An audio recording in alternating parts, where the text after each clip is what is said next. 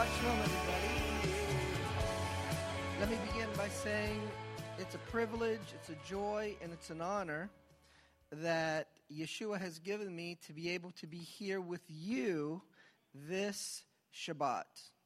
You know, I believe in the sovereignty of Yeshua. I believe in the sovereignty of the God of Israel. That means he leads, guides, and directs our paths in the circumstances that come into our lives. He is a part of having or permitting those circumstances to be in our lives. So it just happened to be in the circumstance of my life. I'm here with you today. In the circumstance of your life, you're here. So that's what makes this an appointed time, an appointed moment. So as I was coming here, I was trying to seek the Lord regarding what he might want me to share. And as I believe I received what he's put upon my heart to share with you, I got a confirmation from what is in the bulletin. And so, you know, there's songs 1 and 2, The King is Coming and The Lion and the Lamb. And so not only did you sing those songs, but if you paid attention to the words in those songs, and also one of the last songs that we did, the theme there is about the return of the Lord. And one of the songs that we sang talked about the time of the restoration of all things. And then, I don't know whether I'm going to get to it here in the first section or later on after Oneg in the second session. But I want to share a little bit of the details of Matthew chapter 24. So when I opened up the bulletin, I came up to Brother Mark and I said, well, where are these scriptures here on this page? Where'd they come from? How'd they get there? Who put them there? And what context were they put in here? He goes, well, you know, what are you asking? I says, because it's got Matthew 24 there, and the Lord's put upon my heart to share on ultimately on Matthew 24. And then I don't know where you got these item points down here, but anyhow, it's one of them is we must be about our relationship with Yahweh. So that's what we must work on a daily basis, is our relationship with him. But it also mentions here about while we're living our lives on a daily basis to not forget about his return. He promised he would come at his second coming. And so here there's a line item here, Yeshua's return is likened to the greater Exodus. So I think the Lord has confirmed and showing us what at least this service and the theme of this service is to be about. And so therefore I've entitled my message, The Restoration of All Things and the Return of Yeshua. And so if you hang around me, you get to know me, get to know anyone, you learn their personality and you learn their mannerisms, you learn how they think. And so how I was wired to think is whatever happens in life, I tend to analyze it, examine it, look at it, and then ask, well, why did that happen for? And what's the purpose of this? So everything has to go through the filter of why and what purpose. And so I'll tell you what, I started going to church when I was 5 years of age. And I've pretty much gone to church and barely missed my entire life. And ultimately, in the path that the Lord had me, he led me ultimately to be a part of this movement. And I tell you what, like being here for Shabbat and being a part of this movement, I feel like I'm at home. I love this movement. I love Shabbat. I love the Torah. I love the restoration of all things. And I'm looking forward to Yeshua's coming. And so it's a great joy and a delight for me that he's allowed me to be born in this generation, to be a part of this element of his restoration and the restoration of all things. And when I was 16 years of age, now believe it or not, can't believe it, nearly 40 years ago, I was in Sunday school class, And that was the moment when I was in that Sunday school class that time when the Lord put a strong conviction in my heart that in my lifetime I would live to see the second coming of Yeshua. And he put upon my heart to want to know what the Bible has to say about his second coming. So as I live my life and learn the Bible prophecies, I could be excited and say, hey, that's a sign of his coming. Hey, that's a sign of his coming. I'm looking forward to his coming. So I don't know about you. When you're younger, you think you're going to live forever.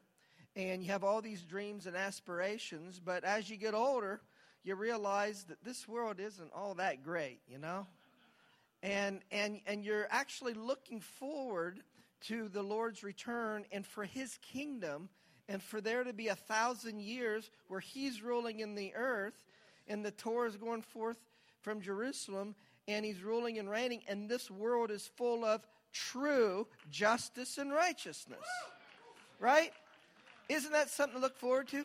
But sometimes it's mischaracterized and it's phrased this way, you know, maybe in a few years, the end of the world's going to come. Well, the world's not coming to an end. I mean, we have at least 1,000 more years, okay? So the world isn't coming to an end. It's just being transformed into a new season, a new era, and that new season is better than what we have it now. And so the world's not going to blow up and disappear, you know, in the next couple years. And so therefore, for me, the restoration of all things and his second coming is something that I look forward to because things will be better than what they are now. And so, therefore, given that 40 years ago, I don't think this congregation existed, did it? All right, 37, all right. So I don't know whether 37 years ago, is that when the restoration and return of the Torah was realized, or did that come later? Okay, a few years later. Well, you guys were really early birds, okay? So for me, the beginning of my awareness of what ends up being this walk and this lifestyle started for me in 1989. So 30-some years ago. All right, so similar time frame, the 80s. And so why is it and what is the Lord doing in our generation and in our time? And where is it going? Because sometimes we can get lost in the moment and not know where it's going. And if you don't know where you're going, you'll probably end up going somewhere else. When you start out, you need to know where you're going and why you're going there and how to get there. And so the Lord knew, because biblical history's prophecy. So in the history of the nation of Israel,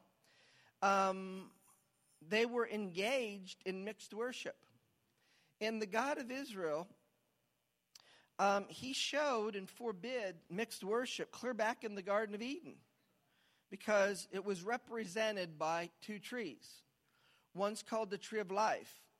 And in Proverbs chapter 3, Revelation chapter 22, what is the tree of life?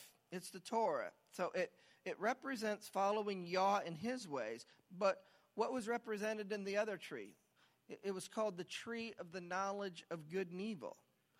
So what does that tree represent? That tree represents mixed worship. So from the beginning, our choices is following and doing it Yah's way, and he doesn't want to follow him in the context of mixed worship. So that's always our challenge from the garden, challenge in the nation of Israel, and it's our daily challenge as we live this life. And you know, when we live in America, they're trying to impose upon us mixed values.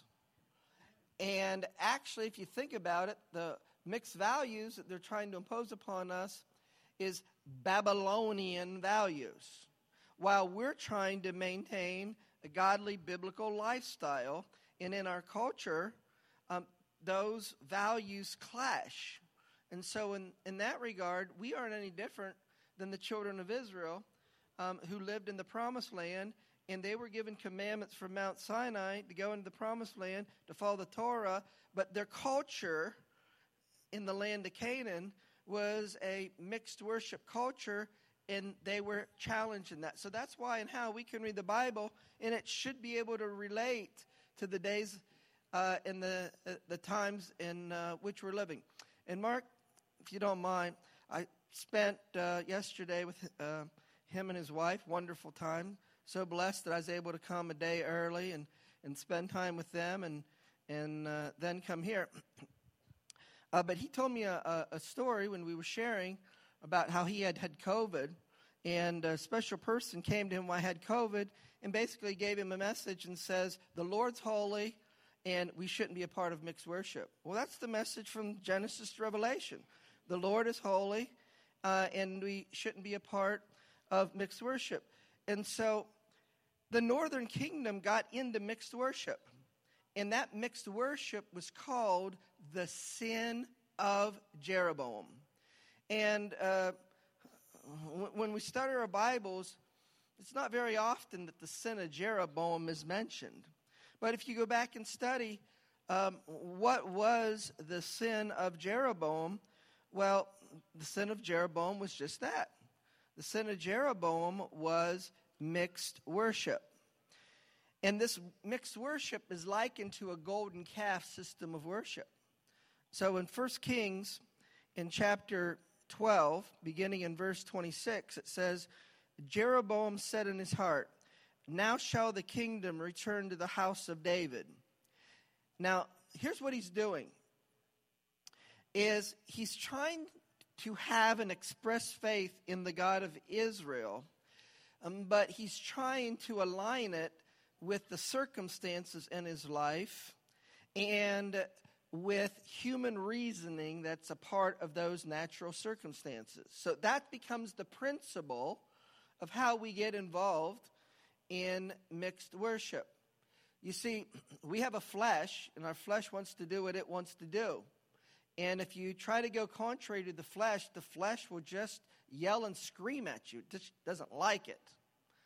And ultimately, then we've been given a brain to make discerning decisions, and we can make decisions according to the values of this world, which the Bible calls the carnal mind, and logical reasoning that opposes the Word of God, which is called the carnal mind, or we can make decisions according to the Torah and the values of God.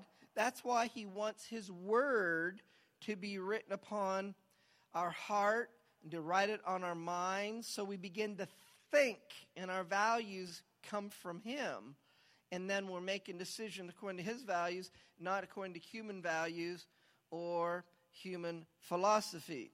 And so here we have, and I'm going to share you one scripture about that. Paul wrote in Romans in chapter 8 and verse 5. For they that are after the flesh do mind the things of the flesh, but they after the Spirit the things of the Spirit. For to be carnally minded is death. To be spiritually minded is life and peace. Because the carnal mind is an enemy against God, and the carnal mind is not subject to the Torah of God. You see that? The carnal mind does not follow the Torah. So the carnal mind is death. So what is the carnal mind? It's human logical reasoning that is contrary to the Torah or the Word of God. And we as human beings have been made to operate in default mode. Our default mode is the carnal mind. And that's why we have to renew our mind. We have to change our thinking with the Word of God. So back to the sin of Jeroboam in 1 Kings in chapter 12. Once again, verse 26. Jeroboam said in his heart, "Now shall the kingdom return to the house of David. If the people go to do the sacrifice in the house of the Lord at Jerusalem." Now, what's that? Well, that's what the Torah says to do. So I can substitute those words with, if I obey God, right? All right, so if I obey God, then shall the heart of this people turn again unto their Lord, even unto Rehoboam, king of Judah. They will kill me and go again to Rehoboam, king of Judah. Now, what's those words mean? If I obey God, then it won't be good for me. That's what he's saying. Do you know it's possible for you to be in a situation in your circumstances that because how you reason regarding your circumstances, that your circumstances may oppose God and his ways, and you begin to reason that if I obey God, it won't be good for me, but you still believe in God, and so therefore you try to believe in God and work it out, but then you go according to this reasoning and rationale. And so ultimately, that becomes mixed worship, and how mixed worship can come into our lives. So now what's happening here is going to be called the sin of Jeroboam. Okay, now let me give you an example of how the sin of Jeroboam operates in the church system.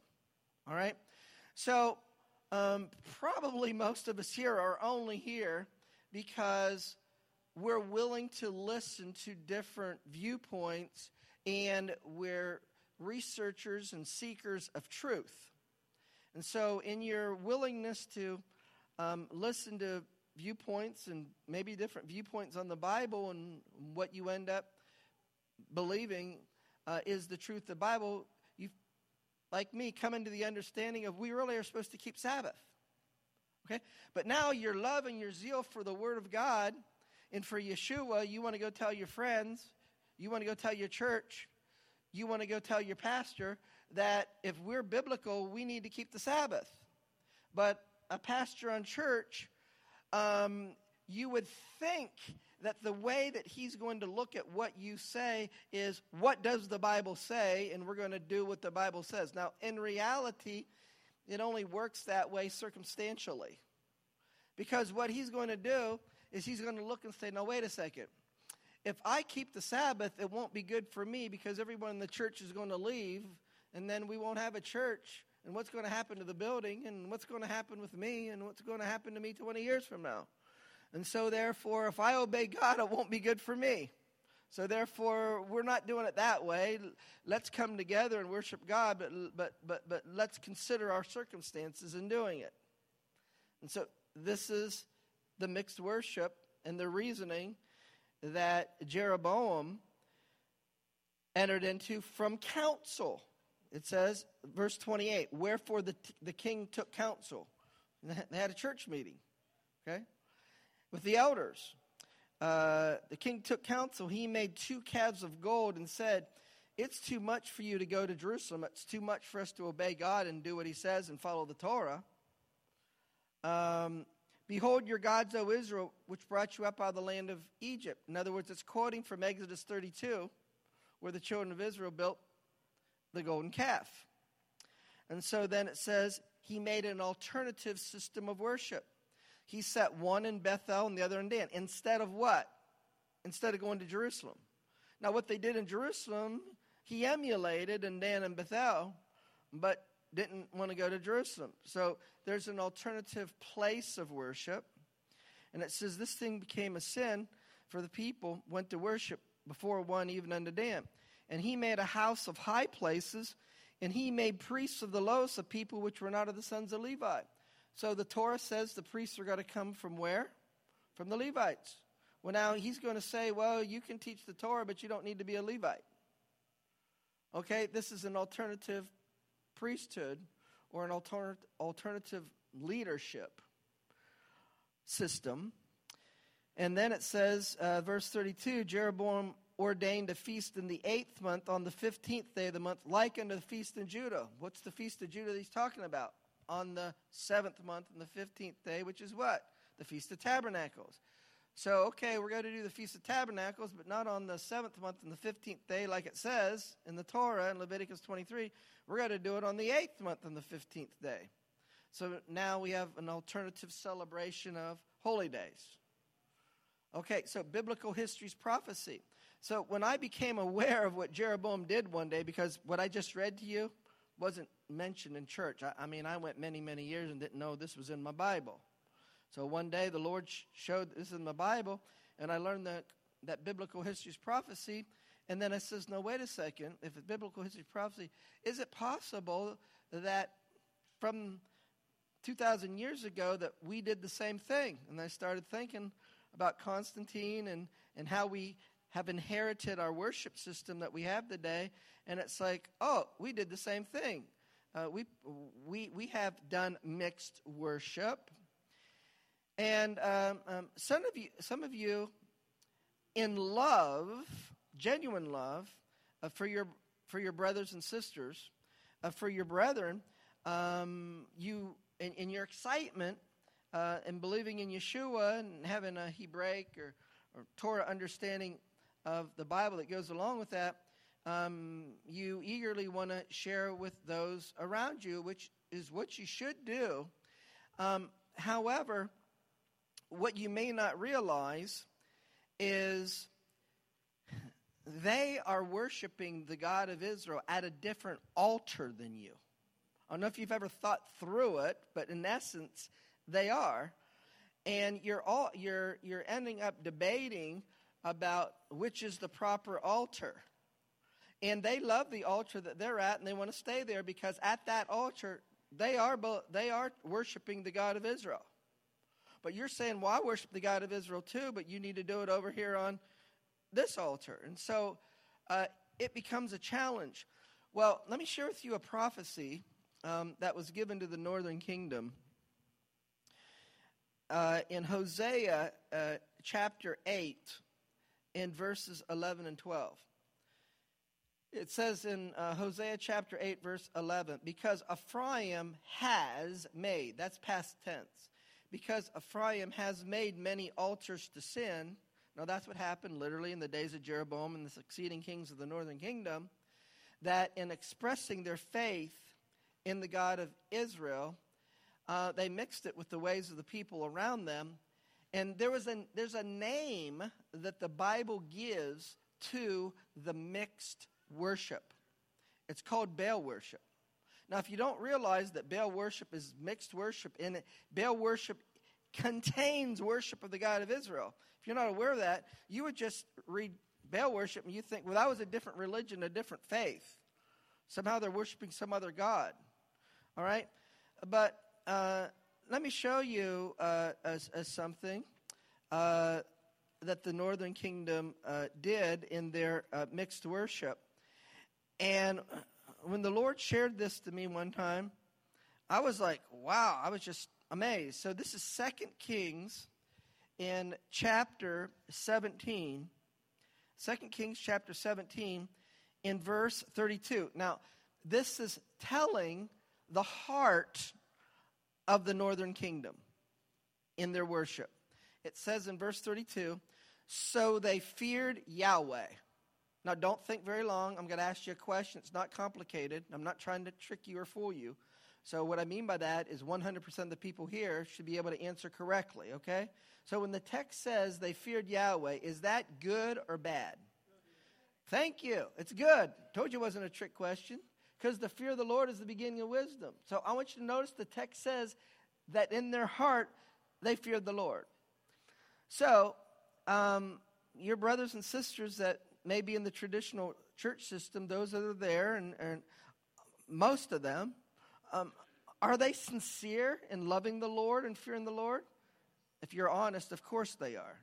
Of course they are. But here's what it says. While fearing the Lord, that they made unto themselves of the lowest of them priests of the high places, which sacrificed for them in the houses of the high places. Now, is that good or bad? That's bad. So notice what they were doing bad. They were doing it while they feared the Lord. And so it's because they really were fearing the Lord that it becomes a challenge to them when you go to them and tell them, you're not worshiping the Lord the way he wants you to worship the Lord. And they look at you and like, well, who's you to say that what you're doing or what you're telling me is better than me? Because I fear the Lord. I love the Lord too. So like, what's the deal? Can you see? And so now the verse states that they feared the Lord. Now let's go to the next verse. 2 Kings chapter 17, verse 33. It says they feared the Lord. Now, notice what it says in verse 32. They feared the Lord.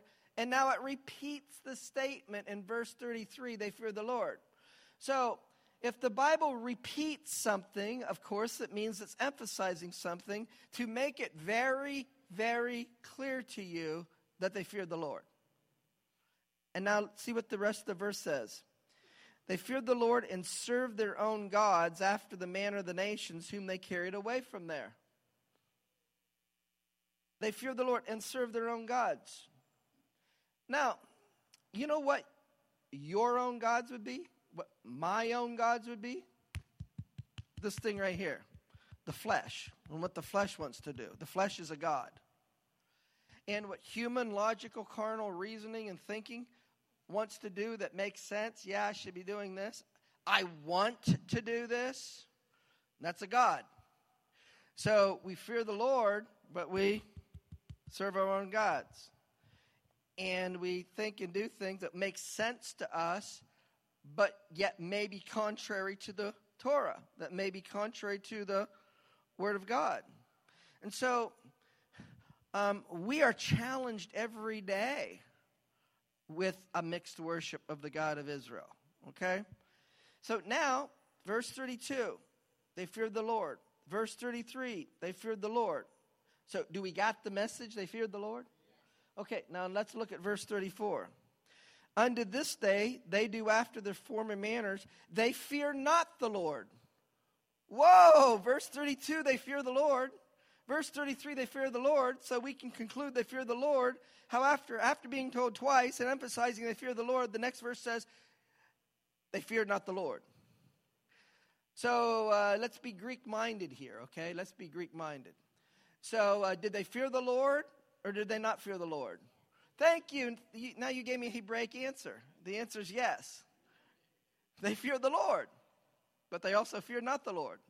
They're both true. No, they feared not the Lord, neither did they after their statutes or after their ordinances or after the Torah and the commandments which the Lord commanded the children of Israel, whom he named Israel. So they didn't fear the Lord and they didn't follow worship of him the way he said to do it. But yet they were, in their heart, they feared the Lord. But they're not doing it the way he said. They've adapted it. All right, so we got it. Verse 32, they feared the Lord. Verse 33, they feared the Lord. Verse 34, they feared not the Lord. So what do you think the conclusion of the matter would be? Well, let's go to verse 41 and see the conclusion of the matter. So these nations feared the Lord, and they served their graven images, both their children and their children's children, as did their fathers. So do they unto this day. So are we unto this day. Now, I don't care who you are. All of us. See, that includes me. All of us, in some form or fashion, in some level, are still living our lives in mixed worship. Even if we're coming here on Shabbat.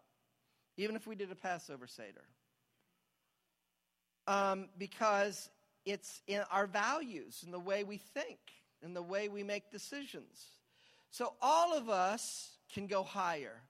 All of us can do better and elevate, drawing closer to God, and crucify the flesh. No, what did Paul say about crucifying the flesh? He says, I die daily. You know, it's a fight. It's a spiritual battle. to die daily. And that's why the Holy Spirit, we need the Holy Spirit, and we need Messiah in us. And this is what counting the Omer is all about. It's to teach us that when we've come out of Egypt, the world and the world system, put the blood of the Lamb on the doors, that means we've now committed our lives to the Lord. We fear the Lord. But we're still babes in Messiah, and a babe in Messiah is still going to walk in carnality. But he wants us to go higher, so that counting the Omer comes with, beating the wheat and making it in fine flour, and the chaff is thrown to the wind. So what we're learning during this season is there's a process in our walk. There's a process in our growth, because where we're going is Mount Sinai. In other words, we're going toward the Torah and elevating the Torah in holiness in our lives, and we're beating the flesh. We're beating our carnal thinking. And like I said, this is a process that we all go through. So notice, I want to share with you something that Paul said of his own walk and of his own journey. All right, and this is in Philippians in chapter 3. Now, when Paul's writing the book of Philippians, is he a believer in Messiah?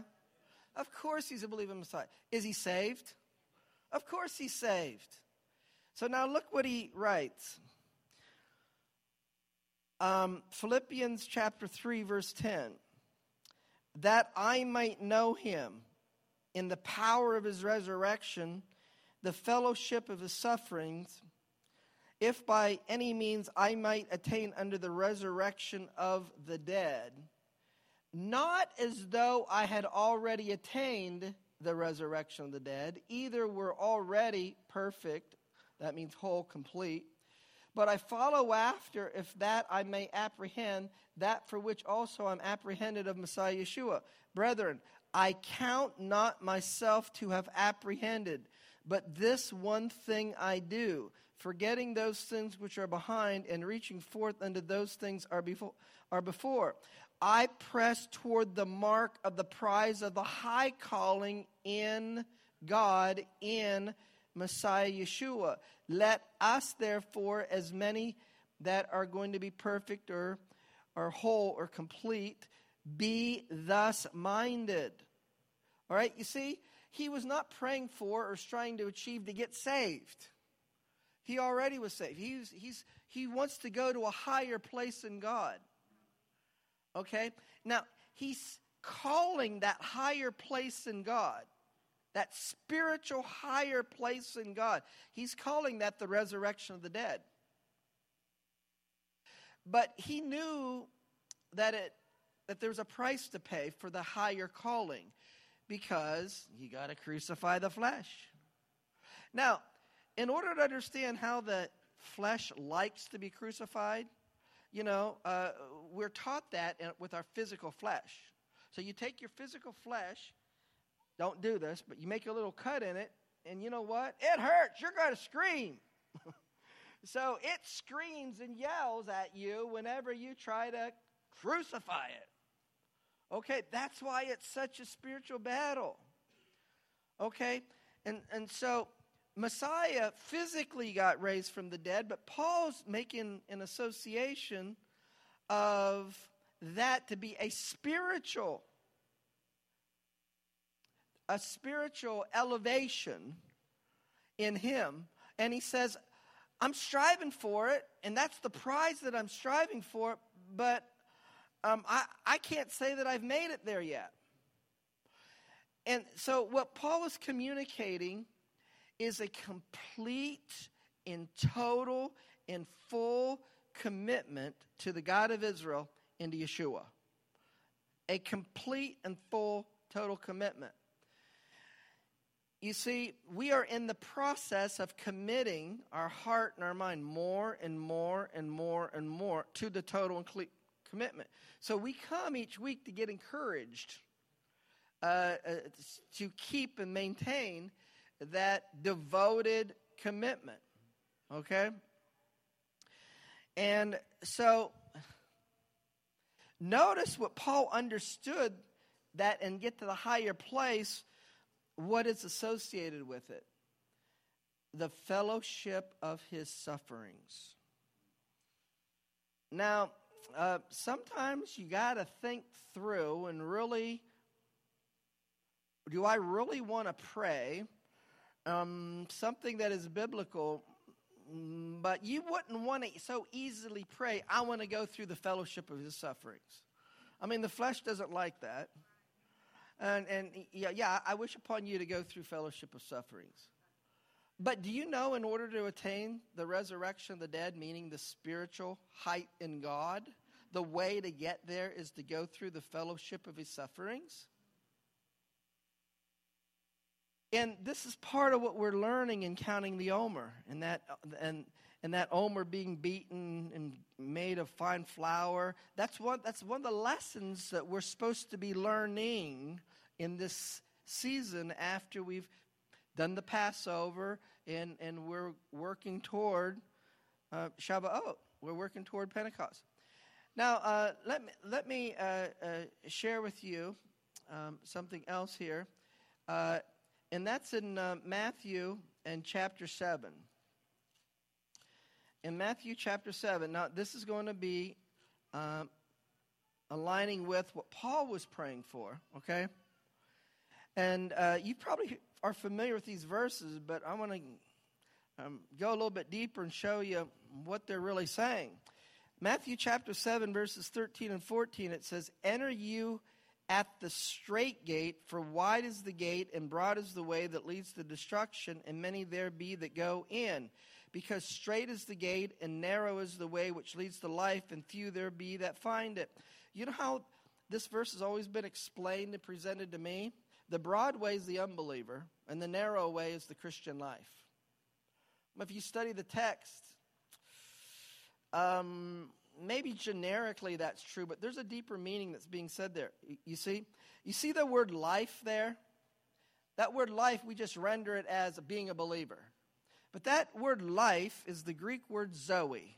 It's the Strong's number 2222. And it got rendered this way in John 10:10. "I pray that they may have life, zoe, and have it more abundantly." Actually, that word means the zenith of life, the top of the hill, the absolute best that you can achieve and attain. That's what zoe means. The best that Messiah could give to you. That's what zoe is, okay?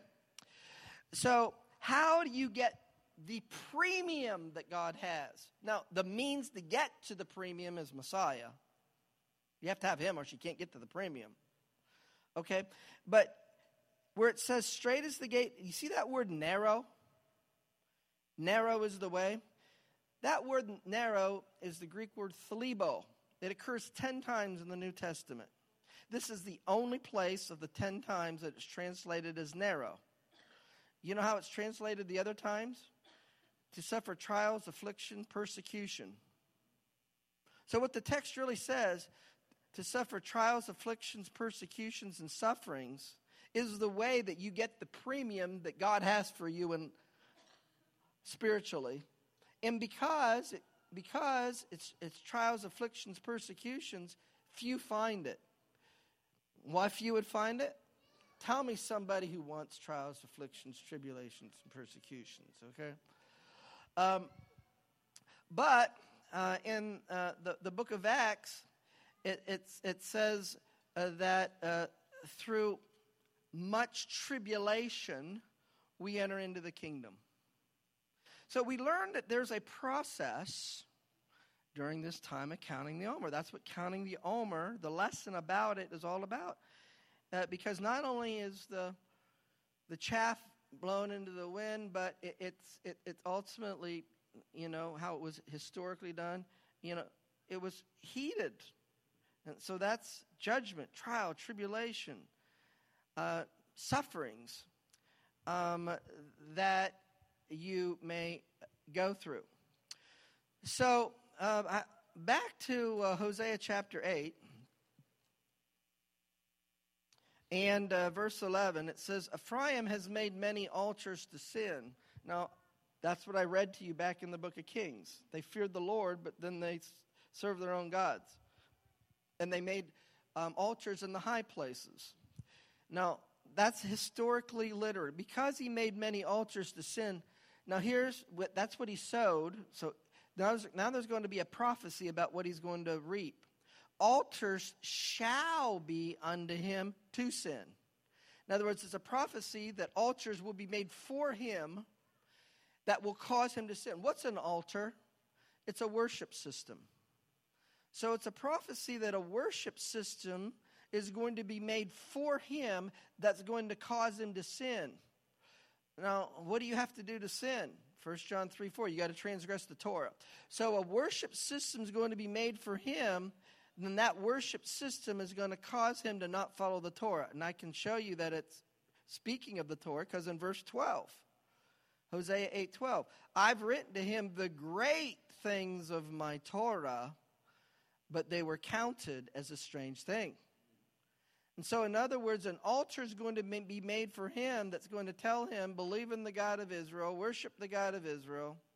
You might say, have faith in Yeshua. But in this altar worship system, we don't follow the Torah. Okay, now, when we generically say that we're not following the Torah, that's not completely true. Even in Sunday church, that's not a completely truthful statement. I was in Norway several years back, and it was there that I was at a home Bible study. I was invited to speak in the country of Norway, and one of my stops was at this home fellowship.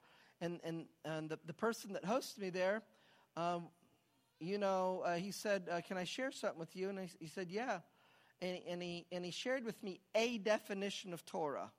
It was a divine appointment, because you know what? To this day, he's the only person that I've heard give this biblical definition of Torah, even in this movement. Okay, so here's what he said. He said, Torah is, or Torah equals, or what is Torah? See, the word Torah is just generic. The word just means the teaching of God. Okay, but if I just say, hear the teaching of God, well, it has to become specific. What specific thing are you trying to teach me? But generically, we're sharing a teaching of God. Okay, so Torah is statutes plus judgments. Now, statutes and judgments aren't everyday words that we speak. It's kind of like King James words, okay? We come and meet together, and we might hear those words in our King James Bible.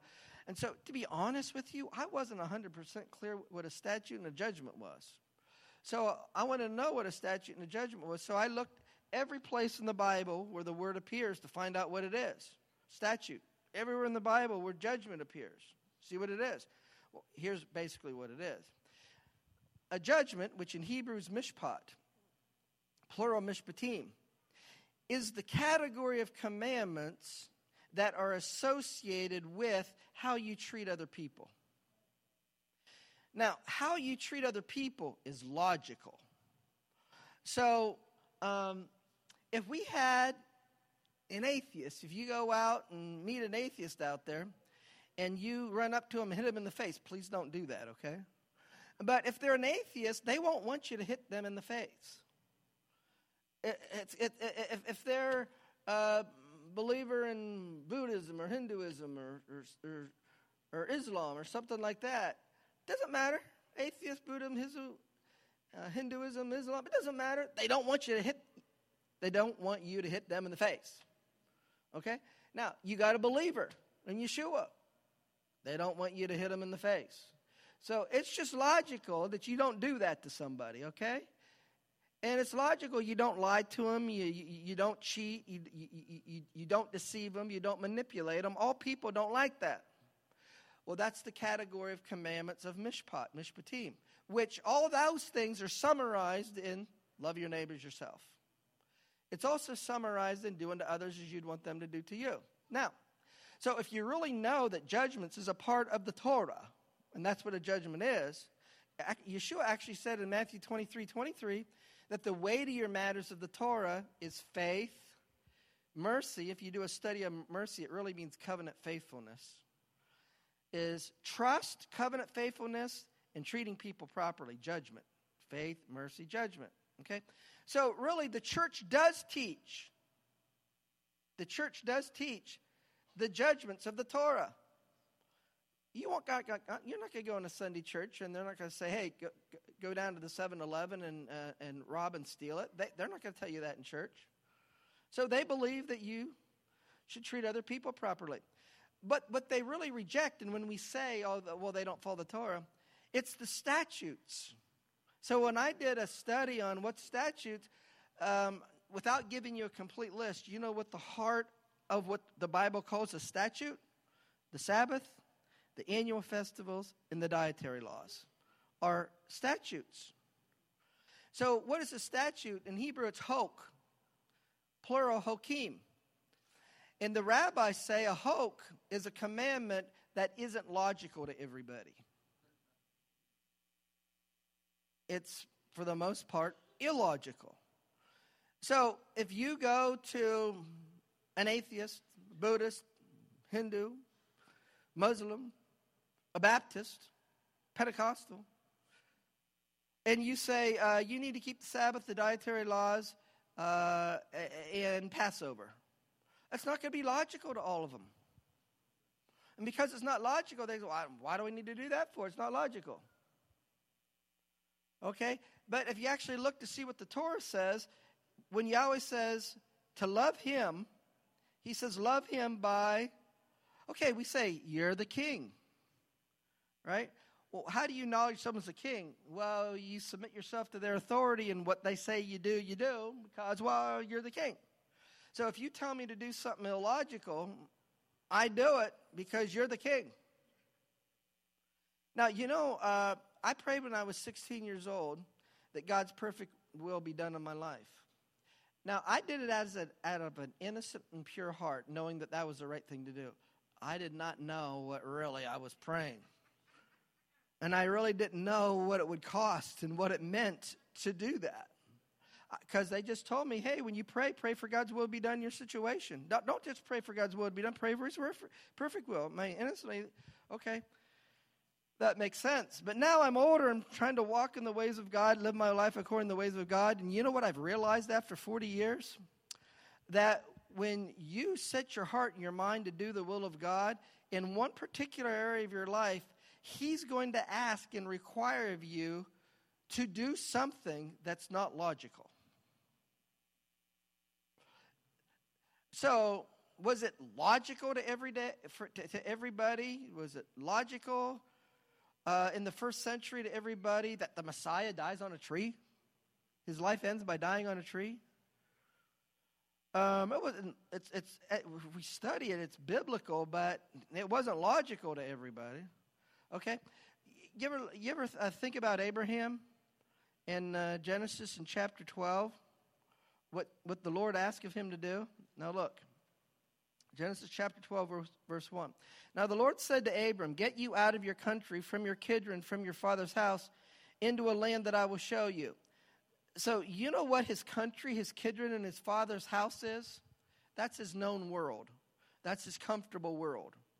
So leave your known world and your comfortable world to a place that I will show you. You know what that is? He hasn't been there yet. He don't know what it's like. It's not known and it's not comfortable. So the Lord asks Abram to follow him, to trust him, to obey him, to do his will. And the Lord said, leave what you're comfortable and go do something that's uncomfortable in following me. See, it's not trust if it's logical. It's trust if, you're telling me to do something and I need to trust you to get there because it's not comfortable and it's not known to me. So the Lord asked him to do that, to do his will. And Abraham becomes an example unto us. So this is a part of the walk. This is the part of the faith. But ultimately then, the Northern Kingdom, who prophetically foreshadowed what Christianity would do in the future, they were involved in mixed worship, And Yeshua's ultimately going to come, and he's really coming for his bride. And how does he want his bride to be? In mixed worship or out of mixed worship? Out of mixed worship. But through circumstances and things, his people's in mixed worship. All right? So let's look at Zechariah. And I believe it's chapter 2 and verse 7. Zechariah 2:7, deliver yourself, O Zion, that dwells with the daughter of Babylon. So his people, Zion, is dwelling with the daughter of Babylon. That's mixed worship. So it says in Revelation 18, come out of her, Babylon, that's mixed worship, lest you partake of her plagues. So how's the Lord going to do this? This ends up being what we call the ministry of Elijah. It's the purpose of the ministry of Elijah. Because as we sang in the song, as the Lord prepared our hearts, in Acts chapter 4, verse 21, it says, whom the heaven must receive. No, verse 20. And he will send Yeshua HaMashiach, which before was preached to you, whom the heaven must receive until the times of the restoration of all things, which God has spoken by the mouth of all his holy prophets since the world began.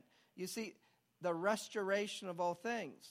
So in Matthew chapter 17, Matthew 17 verse 10, the disciples asked Yeshua, why is it taught that Elijah must first come or before the coming of the Messiah? Is that a proper biblical teaching that Elijah precedes the coming of the Messiah? And Yeshua said, Elijah truly shall first come. Shall, that's future. He will. And how do I recognize Elijah's ministry?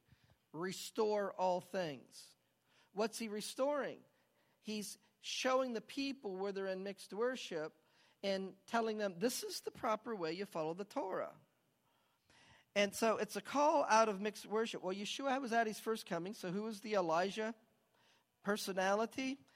He says it was John the Baptist. The Elijah's come already, verse 12. Then the disciples understood it was John the Baptist, because it says in Luke 1:17, he comes in the spirit and the power of Elijah. Okay, so now we have in Malachi chapter 4, verse 5. Remember the Torah of Moses, my servant, which I commanded unto him in Horeb for all Israel, with his statutes and judgments. So the subject is remember the Torah of Moses. That's the subject. And keep the statutes and judgments. Behold, I will send you Elijah the prophet before the coming and great and dreadful day of the Lord. And he will turn the hearts of the fathers to the children and the hearts of the children to the fathers. That's the ministry of Elijah. To proclaim, you need to keep the statutes. That's the Sabbath and the festivals and the dietary laws, as well as loving your neighbors yourself. And that's going to turn the hearts of the people of the God of Israel to the fathers, the covenants, Abraham, Isaac, and Jacob. And now look how it ends. Lest I come and smite the earth with a curse. So I want you to think about this and its ministry in the times which we're living in. And then ultimately I'm going to have to do part 2 after we take break and have Oneg and come back and then focus on the second coming, as this first part of the message was more focused on the restoration of all things.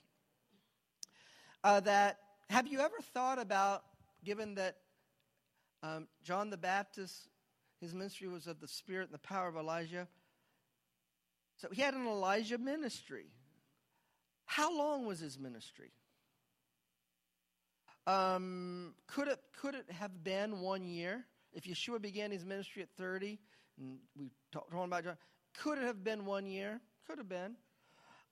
Without trying to answer the question, what if he started his ministry at 20? Say it was 10 years. So let's give it a range, 1 year to 10 years. Okay. Do you believe, as the song says, that we are in the days of Elijah? We are in the days of restoration? How long has this Hebraic Roots movement been on? 1 year? How about 10 years? Longer than that? Well, guess what? The time that we've been given is longer to receive the Elijah message than those in the first century. If John's ministry was only 1 year, and we've been doing restoration for 25 years, we've been given 25 times longer than what they have. Isn't that the grace of God?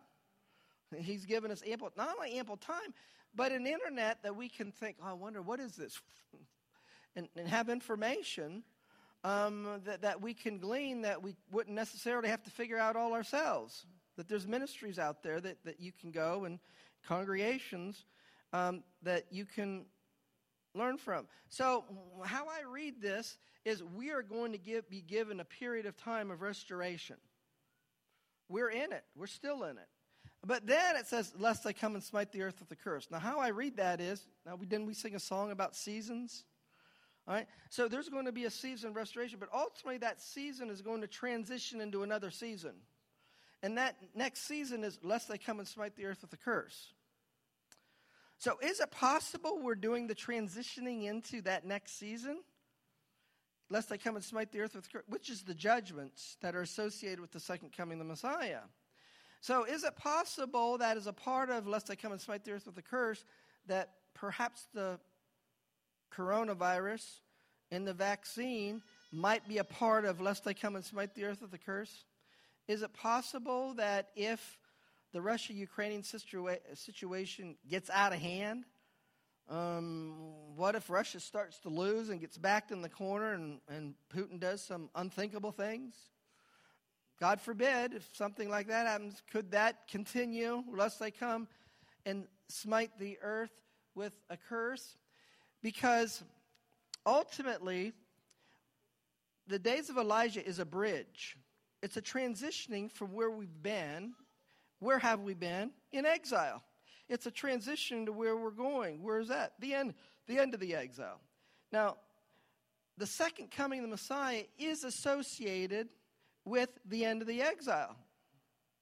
Most Christians don't realize and understand that, but it is. But there's a bridge.